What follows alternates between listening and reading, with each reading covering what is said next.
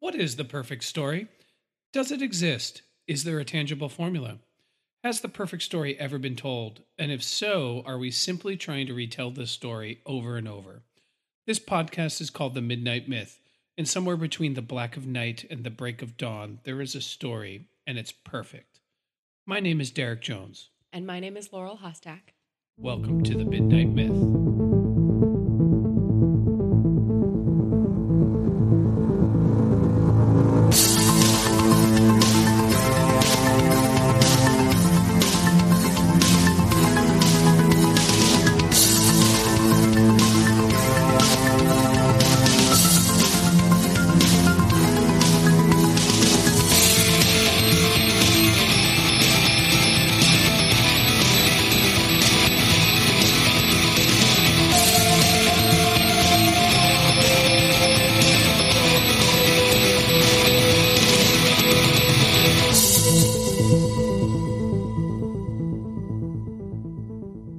Welcome back to The Midnight Myth, everybody's favorite philosophy, history, mythology podcast, and how these subjects bubble up into our popular storytelling. We are back with another week, not talking Lord of the Rings, but I just have to say before we kick this off, amazing positive response to our first two episodes on Lord of the Rings, The Fellowship of the Rings.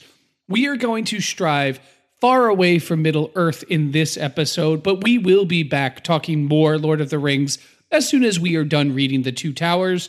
So read along with us if you are so inclined. But I'm going to talk about another, I think, fairly watershed moment, at least in popular TV culture. There are certain times where art and philosophy and complex questions all meld together in one beautiful, hysterical, and comedic way. Actually, no, that's only ever happened once, as far as I know. And if I'm being a little cheeky, we are going to talk about the end of the TV show on NBC, The Good Place. Welcome. Everything is fine. The Good Place is over, but Lord knows we have not stopped thinking about it ever since the finale aired.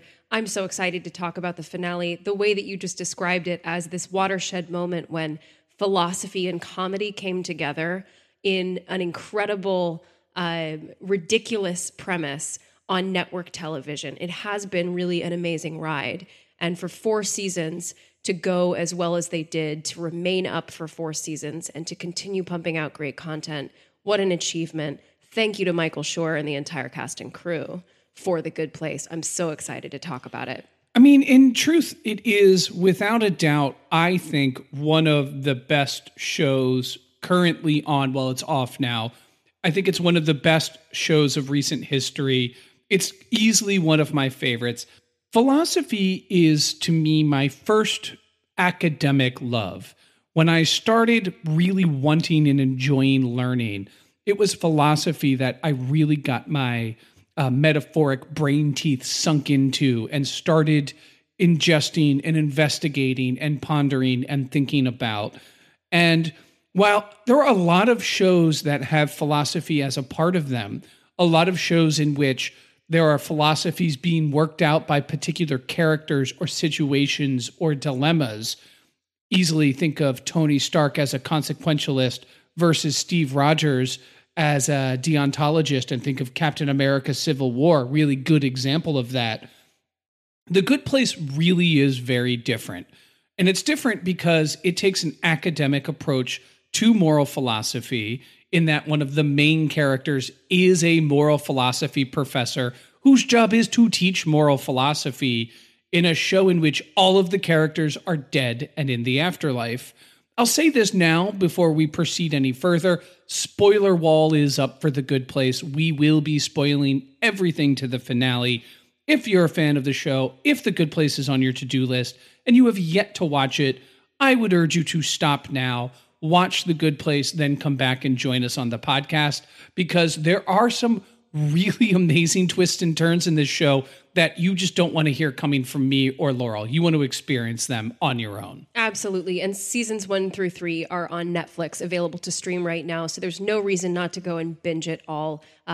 Every episode is 23 minutes and it just flies by as you're soaring through the cosmos. So make sure that you go out and check out this show. To quote a podcast that we have worked with that we love, The Bingeables, The Good Place is very bingeable. It is bingeable. It is one of the most bingeable shows out there. But before we roll up our sleeves and really dive into this show, we have a lot that we want to get through in terms of theme and analysis here. One thing I just want to point out, I've been asking people if they want to follow me on Twitter, to follow me on Twitter at Derek C. Jones 198. And I did this because the Midnight Myth Twitter is 99.99999% of the time run by Laurel. And maybe some of you out there want to talk to me as opposed to Laurel, which I know is stupid because you don't. But long story short, my Twitter handle is not Derek C. Jones 198. It's Derek Jones 198. So I told everyone to follow me on Twitter and gave everyone the wrong Twitter handle. So if you want to say hi to me and not Laurel, and I have access to the Midnight Myth Twitter, so I will see everything that happens on it. But if you did want to say, hi, host Derek, it's Derek Jones 198, not Derek C. Jones 198. You're doing amazing. I am a mother-forking dummy. Listen, we're all on a journey, Derek. We're all trying to improve slightly a little bit every time and becoming the best versions of ourselves. So you may have said the wrong handle in the past, but now you've improved and you said the right handle. And I think that earns you some afterlife points, okay? All right, one step closer to the good place. All right. So if you did want to dialogue with us on Twitter, we are at The Midnight Myth, or you can talk to Derek at Derek Jones 198. You can also find us on Facebook and Instagram at Midnight Myth Podcast. And we have a website, midnightmyth.com, where there is additional content. You can sign up for our email list or drop us a line there. And you'll also get links on that website to our Patreon. If you wanted to support us financially, that would be so appreciated. And it gets you extra perks, including bonus episodes. So please consider becoming a Patreon if you love the show. And there's also a link to our merch store. So if you want to show off how much you love the Midnight Myth with a shirt or a mug or a phone case, you can get it there. There is also merch for The Wheel of Ka, which is our Dark Tower side podcast on that website. And if I may interrupt fellow travelers on the path of the beam, Steve and I are very close to being ready to do our first discussion on book 7, The Dark Tower. We're going to be reading books 1 and 2 of The Dark Tower. So there's several books within the 7th book. And so if you're following along and are reading with us, you want to get up to there to about the end of February. February being a shorter month, we're going to have an episode recorded in February, but it'll probably be out first week of March, depending on our schedules. It's got to be hard coming to the end of that series, huh? Yeah. Yeah, it's exciting. It's the fate of every quartet that it should eventually break. And I'm feeling a little Ka Shume.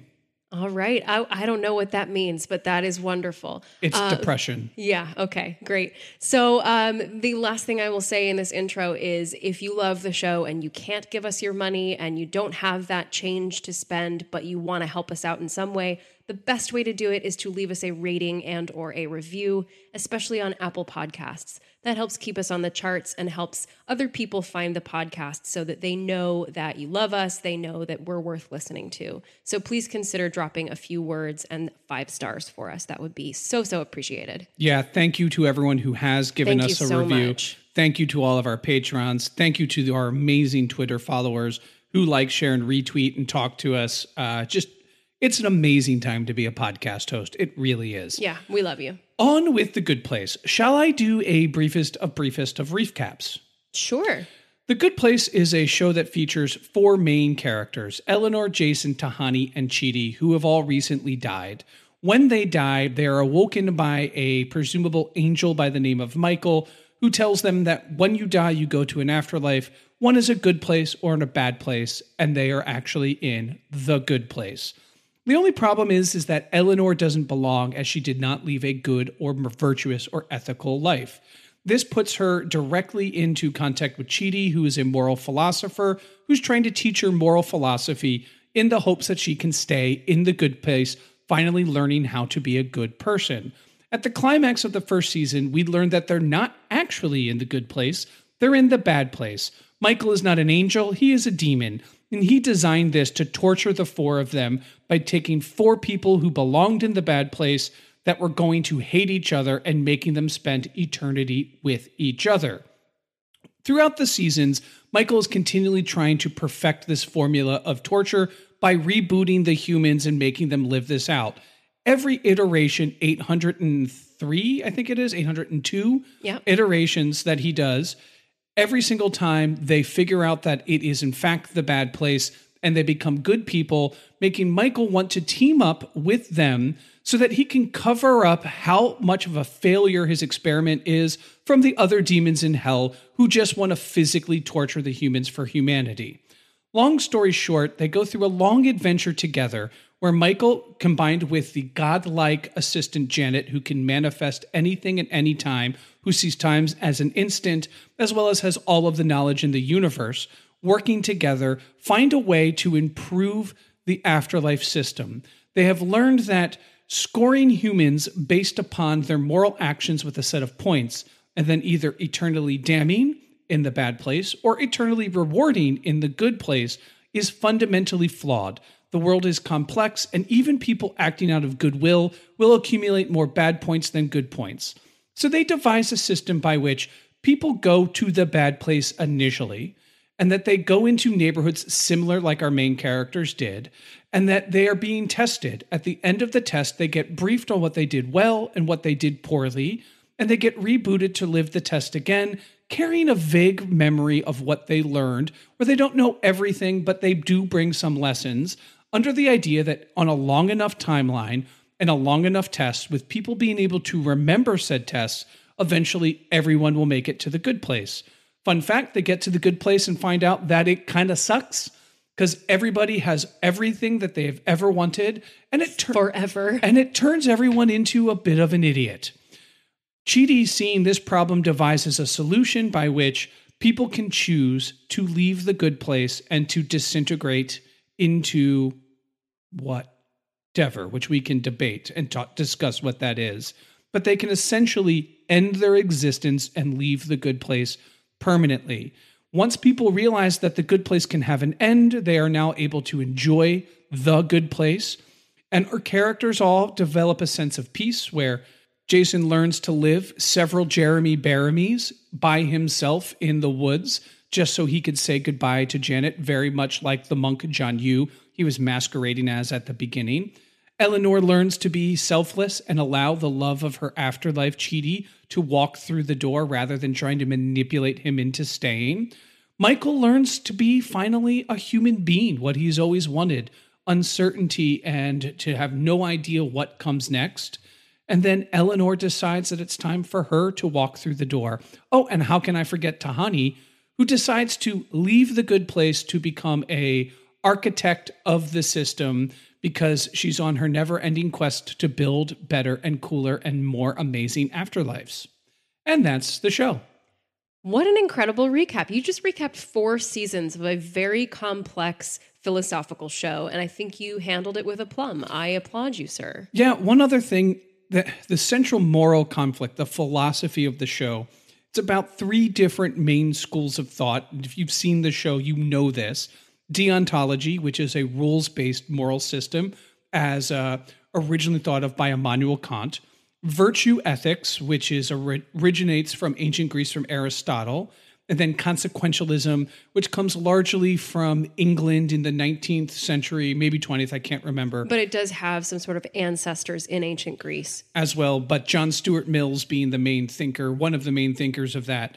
And these 3 moral systems are constantly in dialogue through the characters about answering the fundamental question of all ethics.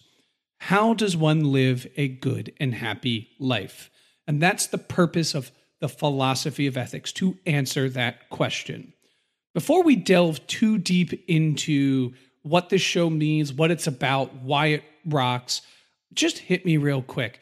The finale is over. we're talking about it. We obviously felt something about it, so we wanted to bring it to the podcast. We've talked about it before.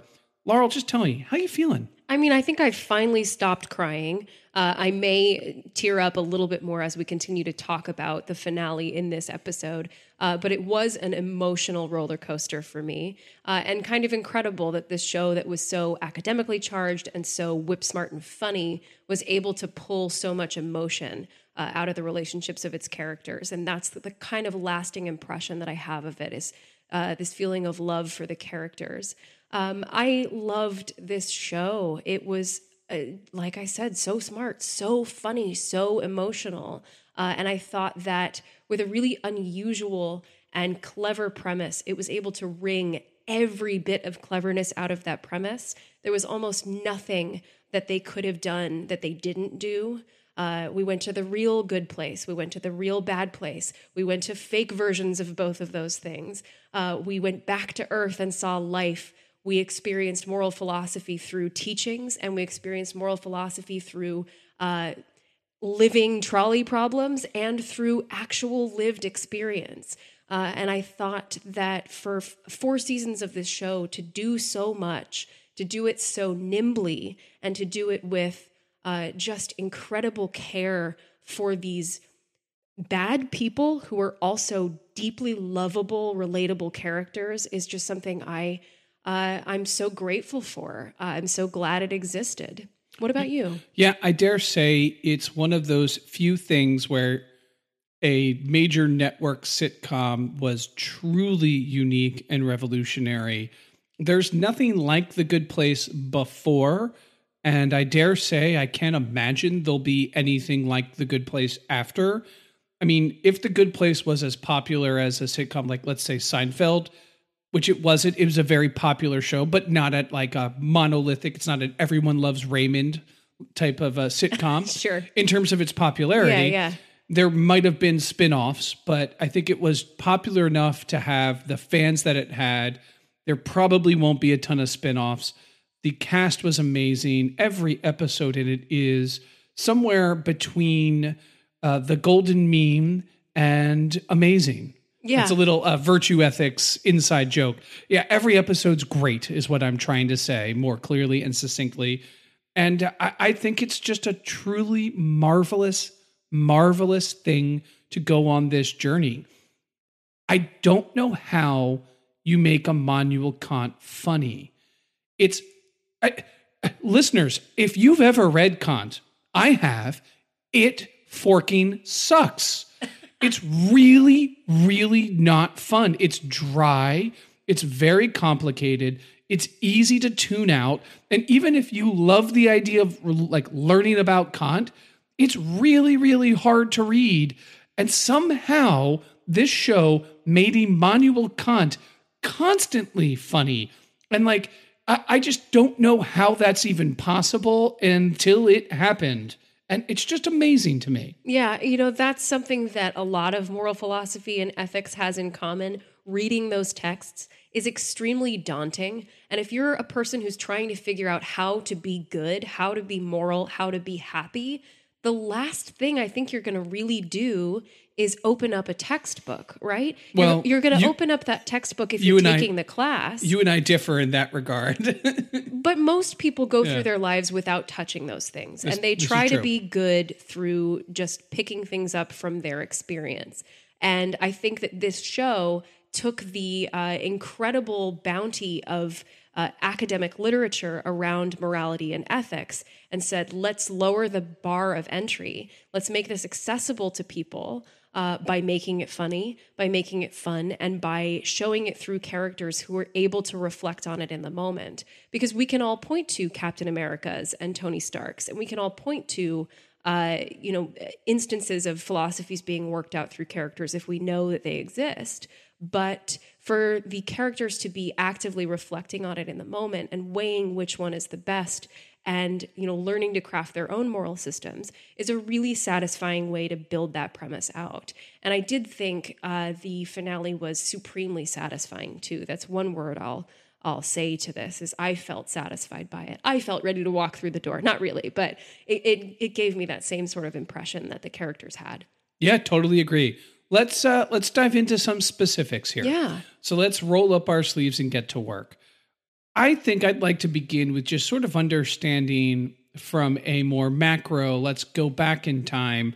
What is ethics? Why does it exist? The show definitely talks about it. The show spends a lot of time in discussing ancient Greece, and most of the philosophical traditions that we have today are rooted back in ancient Greece.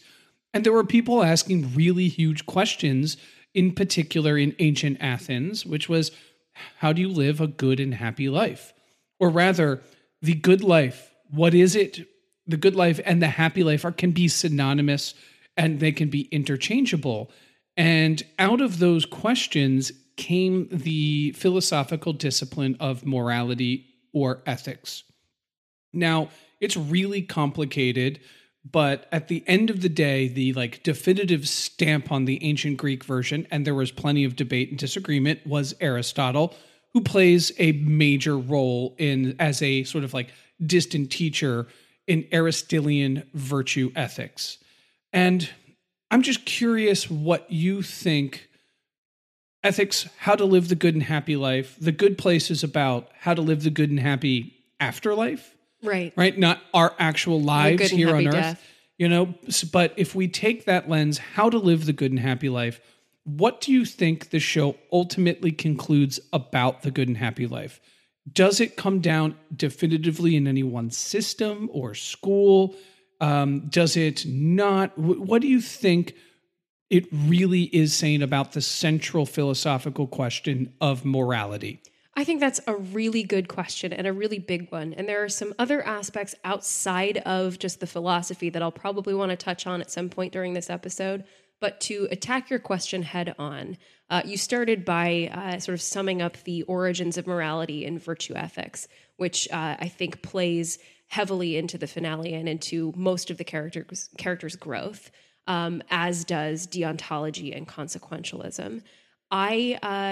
We also can't ignore the fact that the show is heavily inspired by a work by T.M. Scanlon called What We Owe to Each Other. He is a contemporary thought leader in contractualism, and that is something that comes back again and again, a book that Eleanor is trying to read to learn more about Chidi's philosophy. So I think it has played in all of these different sandboxes and had our characters kind of try on different moral philosophies for size. And I think that rather than landing in saying definitively, this is the one, even rather than constructing the morality test or the afterlife test or the good place in the image of one of those philosophies, it's able to kind of reflect and understand the good pieces of all of them.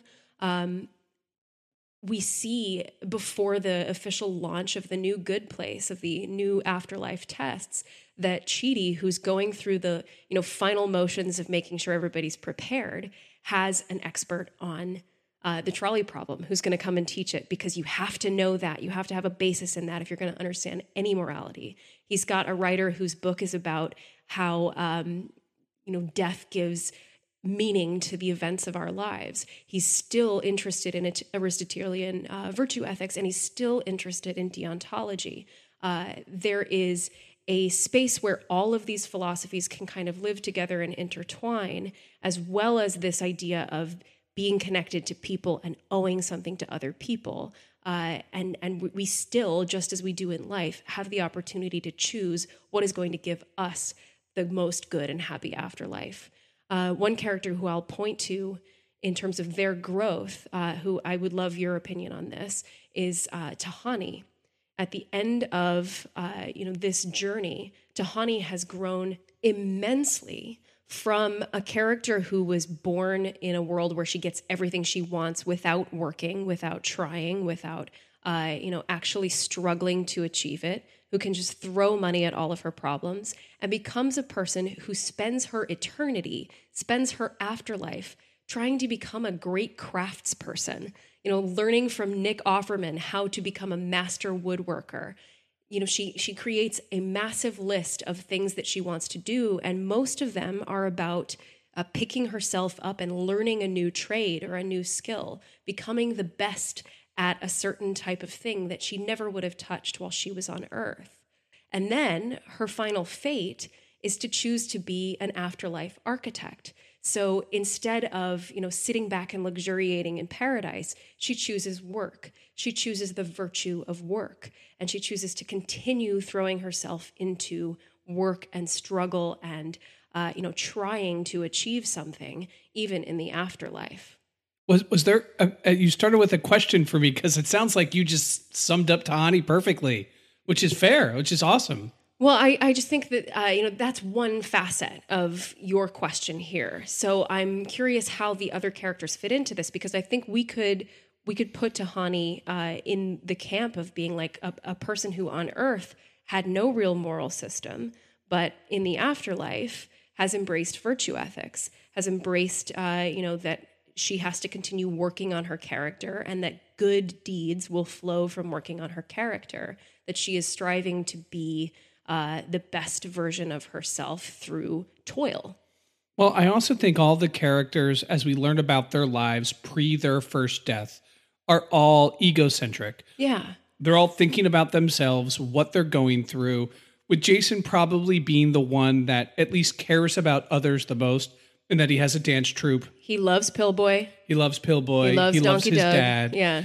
But he is also so unbelievably ignorant to consequences and what they mean that he just lives for pure pleasure principle. Yeah. Whatever feels good in the moment, just do it. And he can't think about consequences at all whatsoever, But at the end of the day, I think they're all very egocentric and they all have to learn to not think about themselves. I think the one thing that you learn from all of the characters is that they separate themselves from the equation and are able to dispassionately look at actions about whether they're weighing what is the moral rule of said action, what is the best virtue that you can have in said action, or whatever the consequences are. They learn to be dispassionate and less egotistical. And for Tahani, I think that manifests in actually doing things. Yeah. Realizing that she didn't do anything with her life. Right. Now she's in her afterlife and she's going to do things and she's going to learn how to actually be the best at something rather than just pretending to be good at everything when you literally have a life about nothing but frivolity and about displays of celebrity and excess and luxury and opulent displays of charity that make you feel good, but like you're just doing them so you can brag about, what a humanitarian you actually are. When in reality, that's just about being like, oh, Taylor Swift, I gave $100 million away, and you only gave 50. Look at me, I do think you're right that she does decide that there is an element to her separating herself to saying like, I want a job to do. I need to be busy. I need to be working at projects. And I think I need to perfect those projects that I think resonates a little bit to me with Aristotelian virtue ethics. Yeah. And that she's finding the virtue in being a woodworker. What's the best version of a woodworker?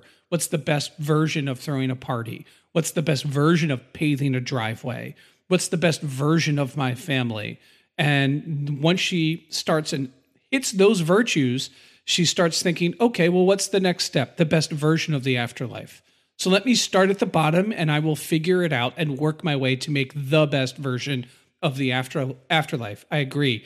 I also think this is just an interesting thought, the difference between individual ethical systems and structural.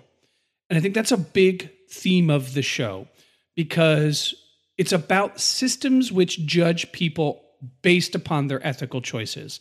The afterlife is designed, it has a system, it's been in place since the dawn of humanity, and it's failed. And if the system itself has failed and failed in its ability to judge, so its base premise is, well, this is a system designed to judge humans on how ethical they are or are not. And based upon that, we're going to reward or punish them in the afterlife. It's about learning the structural failure of that system. The system itself is unethical and needs to have a reform. So there's an element of a structural point of ethics, which is about what are these things that we are building? How are they affecting people? And how are they ultimately judging people? Are these individuals free in this system? And ultimately, it's concluded when they realize nobody's gone to the good place. in like 1,000 years on Earth time. They're like, well, obviously this must be because the demons have contaminated the point system, because otherwise some people should have gotten there. And then that they learned that it's impossible to be an ethical person on Earth in this point system, because no matter what you do, there are so many unintended consequences, whether it's you have a glass of wine, drink a cup of coffee, read a newspaper, you've injured more people than you've helped. So they have to reevaluate the structural problems and ethical problems in this system of judgment is one of the main focuses on the second half of the show. And then what do we find when they finally get to the good place? That system is so flawed that it's actually broken. Yeah, it's actually ruined them. So there's a big element of, hey, when we are trying, and this is a symbolic way I read that, because out of the philosophy of ethics becomes the inevitability of law, which is let's try to figure out the best way for us to live, the way that we're all going to be the most happy, and let's put rules that we all have to follow to make sure that that works. Famously, like Moses talks to God and comes down with the 10 Commandments, the basis of Mosaic law, rules that we all have to abide by so that we can all live good and happy lives. And ethical philosophy eventually gets enshrined in morals and then into laws. And so we are seeing this system, which are the quote unquote laws of the afterlife. And we're seeing a bunch of rebels being like, structurally, this is just not doing its job. And the evidence is, hey, if we were judged to be so terrible that we had to go to the bad place, look at us now. We can get better. We can actually become good, legitimate people. And do we conform to any one particular moral, philosophical bent to it? Not really. There's a blend. I could say that Eleanor learns deontological morality. She learns that we have a duty to act out of goodwill, and that we have rules that we must follow, and that we must do this selflessly. And she learns that when she finally sits next to Chidi and says, I can never come up with a justification to convince you to stay. Yeah, yeah. You have to go because, and it's selfish of me, that is a corrupted intention on my action, that I'm fundamentally being a bad person. And she has to learn that. Chidi needs to learn how to actually make a decision. He has to learn that there are consequences to his actions and his inactions, and he has to learn how to act. And he learns how to do so, highlighted by him ordering the tiramisu. A simple thing like that he couldn't do. And then walking through the door confidently. That's an incredible moment that he is just able to say, I'm ready, and walk through the door. He has made the decision. He doesn't have to sit on the bench. He's ready to go. And that's a beautiful thing to see in that character who we've seen with so many stomach aches, that Yes. He is not belly aching about it being the end of his afterlife. He is calm and he is complete. And that's a beautiful thing.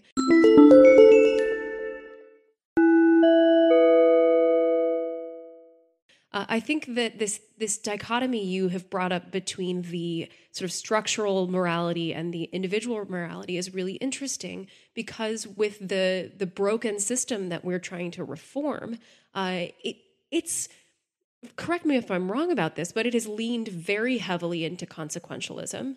It has leaned very heavily into weighing, the moral goodness, moral rightness of an action purely based on its consequences. I think it sort of takes into account intent, but it mostly takes into account consequences, right? No, because Tahani helps people with their charity, but she gets negative points because it was from corrupt will, because she did it selfishly.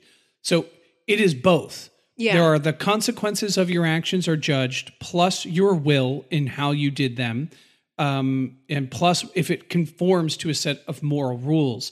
So it has every aspect of moral philosophy is built into the point system that ultimately get, a good point versus a bad point. And if whatever you have more of is your score. Great. Thank you for clarifying that for me. but those three systems are not talking to each other, right? So there is no sense that in the point system as it currently exists, that consequentialism and deontology and virtue ethics can at all be integrated in order to assess someone's actual character. There is no sense that it is assessing actual character in people. And the system that they have to design afterwards has to allow for some amount of reasonability and flexibility in order to actually assess character, because no person is going to go through life or afterlife rigidly conforming to one very strict moral philosophy that was laid out by Aristotle or Kant or whoever. Usually it takes us time. We try different things. We do things based on our own pleasure or people that we care about. And it takes time to figure out kind of what kind of moral person we want to be if we ever figure that out. So the new system has to take that into account and has to recognize that everyone is on their own path, but everyone can become a moral person by following any combination of those things. One's character is a fluid and yet genuinely improvable thing. Yeah, I totally agree. It doesn't say any one of these systems is the key. It says learning from all of them and being able to ultimately, as an individual, make the best choice in the best moment with the best facts. With the best will. With the best intention. I do think the show leans heavily into Kantian moral philosophy as the sort of the guiding North Star. Not dogmatically, not saying everyone must do this, because consequence does matter. Jason is the character that doesn't understand consequence, right? His will is actually really good. He's not selfish at all. He just doesn't understand that his actions actually affect people, and he just acts on impulse, right? So consequence is super important versus Tahani, who is 100% focused on the consequences of her action, but her will is corrupted, which is why they're paired against each other, right? Because they're total opposites. Yeah. And that's why that they're designed to drive each other crazy. One who can only think of, doing what they want to do in the moment with regard to consequence, and the other one obsessed with the consequence so much that they actually end up becoming a selfish, bad person. And so I don't think it takes any one of those dogmatically, but because Chidi is a Kantian philosopher and he designs the system, and Chidi, if there's a character that quote unquote wins, to me it's Chidi, because he gets to remember all 800 of his lives, or afterlives, I should say, and use that to design a system which saves the universe from being flushed down the toilet by the judge. And then based upon that, he gets to spend as much of eternity as he wants, as many Jeremy Bearamys as he wants with his afterlife soulmate. The best eternal girlfriend ever. And decides confidently, as you said, to walk into non-existence. And I do think because of that, it does lean a little bit more. And I might be coloring this myself, because I also am very influenced by Kant and do fundamentally subscribe to things like the categorical imperative, and I'm drawn to characters that act in, Yeah, you yes, are for sure. That You're Captain America. That's Superman. I'm drawn to those like that.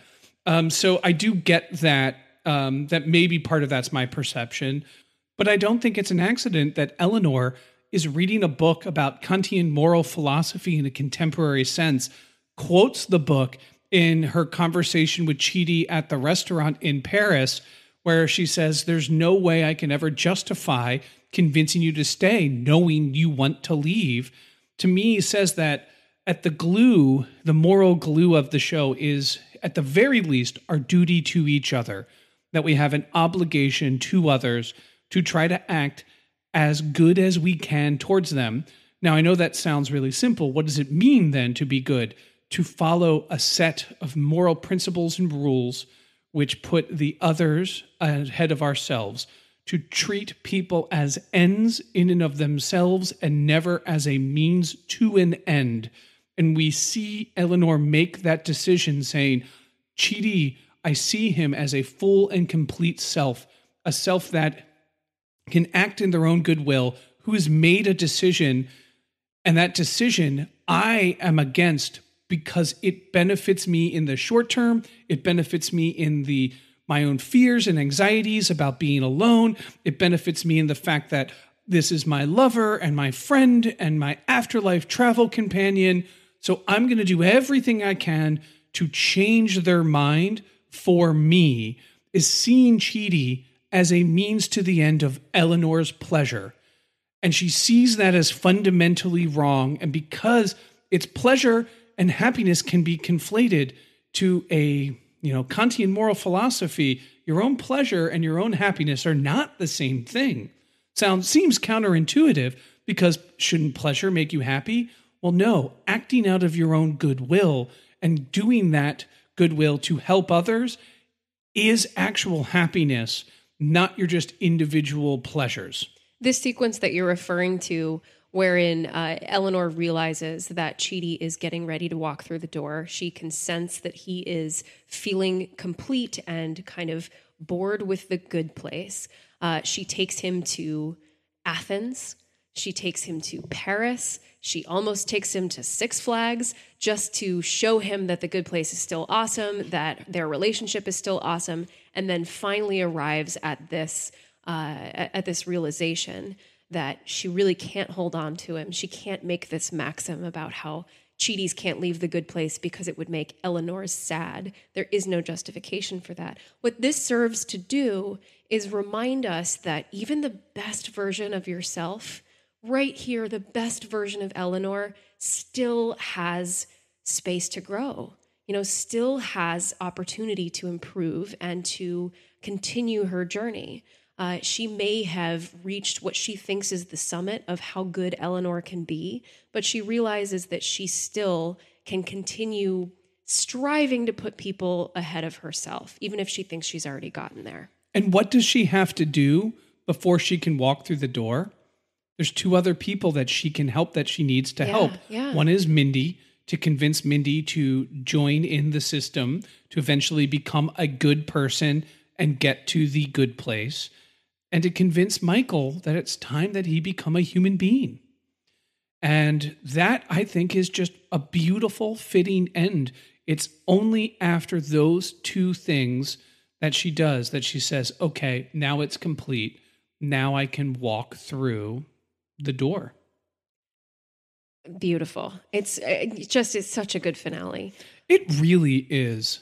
I would love to segue just a little bit. I want to continue this line of inquiry about the changing afterlife system and reflect back on the events of the show at large through the changes that happen in the system, if that's okay with you. Let's do it. So many will remember there was an episode in season 2 called Dance Dance Resolution.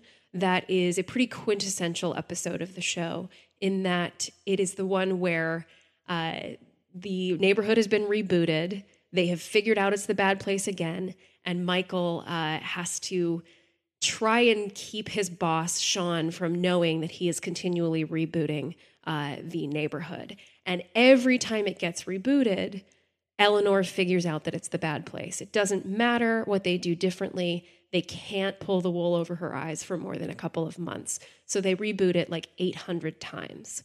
And on the last time, they go to Mindy St. Clair's place and they start to understand what's been happening to them, because Mindy has been there for every single reboot and knows the plans that they've come up with, knows what they've tried to do, and knows that they always get rebooted again. At this moment, Chidi starts to reflect on how he is caught in Nietzsche's eternal recurrence. And I think that's an interesting theme for the show, and an interesting theme for the afterlife system and the neighborhood system that gets evolved upon in the finale. The premise of eternal recurrence is that all of this has happened before and all of this will happen again. That's actually a quote from Peter Pan that is often inextricably tied to Battlestar Galactica, but I had to say it. But it has roots in classical antiquity. This is an idea that has a history in ancient Greece, in ancient Egypt, in the Hebrew Bible, in ancient India, and even in Mesoamerican cultures. There's always been this sense of a cyclical nature of time and existence. The basic concept is that everything in the universe Every particle, every event is recurring infinitely, and it has been recurring, and it will continue to recur infinitely because time and space are infinite, but our bodies and particles and events are finite. So logically, it follows that it will recur. Now, we get an interesting illustration of this in the Aeneid, which is the famous epic poem by Virgil about the king Aeneas. There is a sequence where Aeneas descends into the underworld and he learns the ins and outs of the afterlife from his father, Anchises. Hopefully, I'm pronouncing that correctly. He learns that anytime a person dies, their soul leaves their body and goes through a cleansing process, a purgation that is sometimes equivalent to torture or punishment. So some souls, the very best ones, will move on to Elysium, which is the Greek mythological version of the good place of heaven. But most souls don't get that far. They'll either go to Tartarus, which is the equivalent of hell, or they will go back to earthly life. And most souls end up going back to an embodied earthly life. Before they can do this, however, every soul gets lined up and directed to drink from the river Lethe, which is the Greek mythological river of forgetting. So if you drink from it, you forget everything. And then you go back into a body and live again, completely ignorant of the fact that you lived before, made a bunch of mistakes, and got punished for it in the afterlife. So you go back, essentially doomed to repeat your own mistakes again and again and again, and get eternally rebooted with no memory. It's a kind of tragic loop that the soul is caught in, that it is recurring again and again, making mistakes, getting punished for them, and never being able to learn from it. And this is exactly what Chidi says in this episode in season 2. He says it's like karma, but we can't learn from it. And this, I think, is the principle that he takes into the new system, is that, okay, the good place neighborhood that Michael designed for us actually did offer us a chance to improve. However, it was a lot harder because we couldn't remember the mistakes that we made before. So the new system has to accommodate some amount of remembering, has to allow us to learn from our mistakes in a reincarnation system that is much more like karma, that allows us to get better and better and better with each iteration. Yeah, let's talk a little bit about karma. It's an interesting idea, and I'd like to flesh it out a little bit. I don't think we've ever talked about karma before in the pod, have we? Not really. We don't get a lot of opportunities to talk about Eastern philosophy. When we do, we love it, but it's not something that comes up super frequently on the podcast. But karma is an idea from Hinduism that has to do with the cycle of life, death, and rebirth. And karma is, in the most reductive way of defining it, it's this sort of good energy that reflects back on you when you do a good thing, or the bad energy that reflects back on you when you do a bad thing. So if you have good karma, you will be reincarnated as a higher level of life. And if you have bad karma, you'll, go back down the rungs to an animal or a worm and work your way back up the ladder. Yeah, let's talk about karma because, I have a love of Eastern philosophy, and it is so often misunderstood, talked about in incorrect terms. So, and it's very different from eternal recurrence of Nietzsche. Yeah. So the Nietzschean idea of eternal recurrence is that the universe is itself infinite in size and time. It is it's always been, always will be, and it never ends. And the idea being that if it never ends and it always is and always will be, every action will repeat itself, and with every possible variation therein, because there's a timeline and infinite space for events to happen. So somewhere else in the universe now, this podcast is happening. This podcast is also happening somewhere in the universe now with every possible different variation, whether that is, wearing different headphones about a different subject. There's one version where we never curse. There's a version in which we're not humans, but we're raccoons. Or lizard people. And so on and so forth, because infinite time, infinite space, everything that can happen will happen. And the idea being that if this life is a life that's going to be eternal in its very nature and scope, what kind of life are we living? And that is a lesson of Nietzsche's. That is not the metaphysical philosophy of karma. Right. So karma, the universe is finite. It is not infinite in scope. And to a ancient Brahmin developing it, the idea of the universe is simply India. To them, that is the scope of the universe, because that the universe is only ever as big as we can perceive it to be.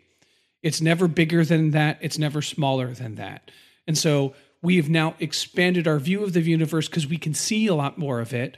But in the ancient Indic world, it's India. Not to say that the ancient Indics didn't know other people. So as their view expanded, but it's Earth, right?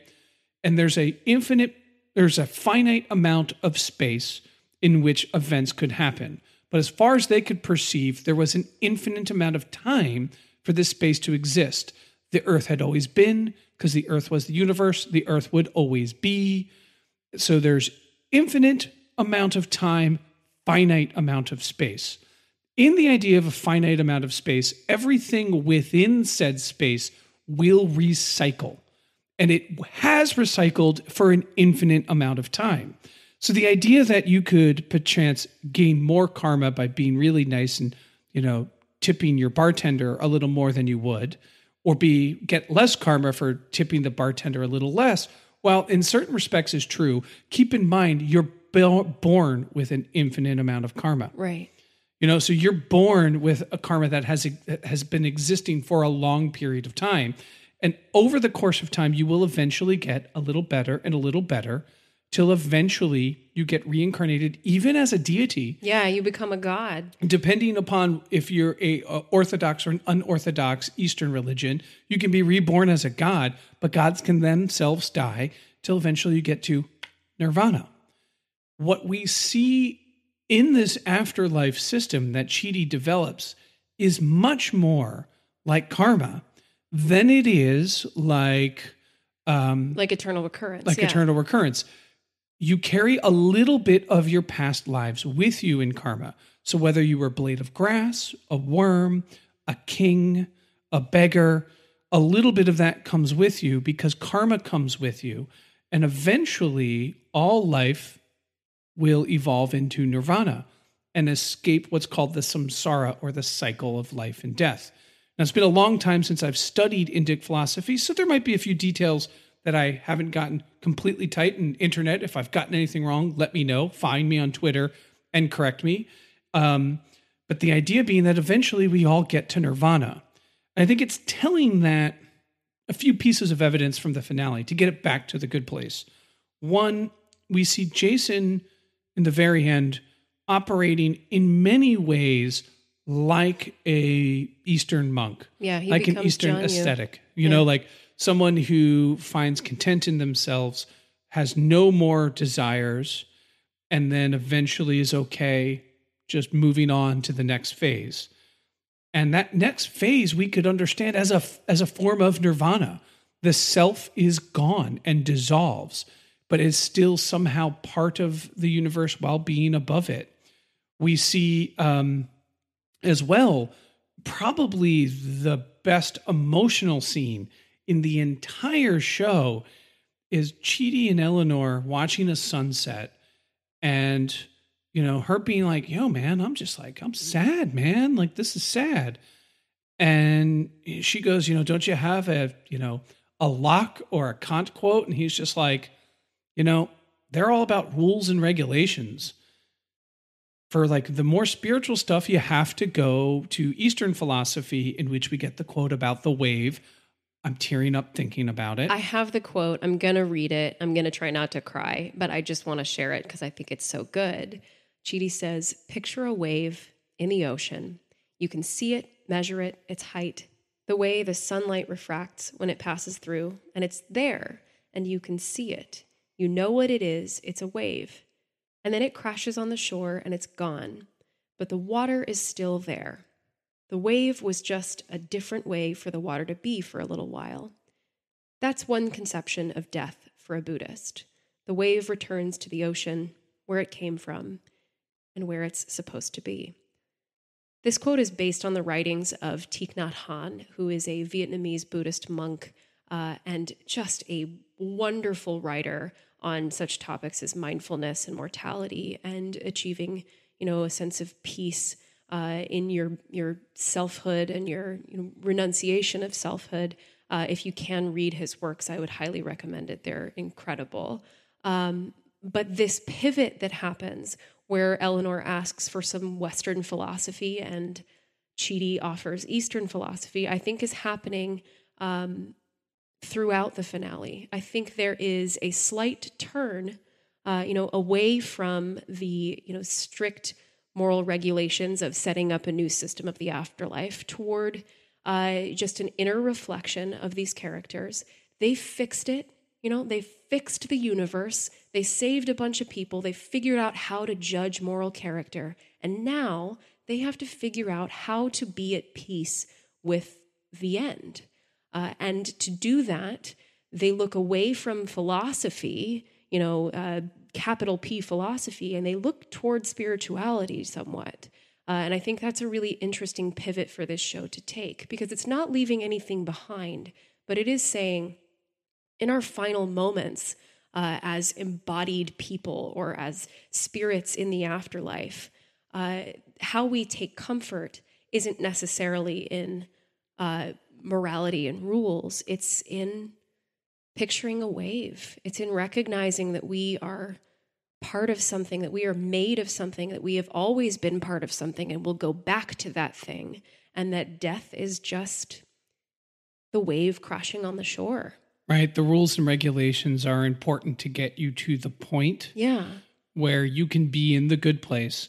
And once you are in the good place, it's almost as if there is where the real work begins. And that real work, I mean, Jason says, when asked, like, how did you know you were ready? And he was just like, I realized that the air inside my lungs is the same as the air outside my lungs. And just this profound statement of being like, I just realized I'm one with this. I have no more desire. I have no more want. I have no more need. I played the perfect game of Madden.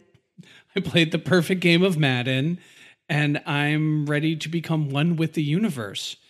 And we do see a recycling effect when Eleanor walks through the door. Yeah. We see her kind of transition into these like little whiffs of light and land on a person who decides, instead of throwing away a neighbor's mail in a shared condo or apartment building, to go and actually deliver it to the person who just happened to be Michael. Michael, real man. Yes. And a very like fitting end where, he gets to tell this person from all the love and wisdom of his heart, take it sleazy. Take it sleazy. Using Eleanor's line. Getting what he always wanted, a rewards card, and to say, take it sleazy. Yep. And, it's truly remarkable, the idea that you can find this level of peace and that these characters got to find these level of peace. And I tend to think of it more in an Eastern sense of achieving nirvana, escaping samsara, escaping that there is still suffering in the good place. They got to the good place and found out that it's a broken, suffering mess.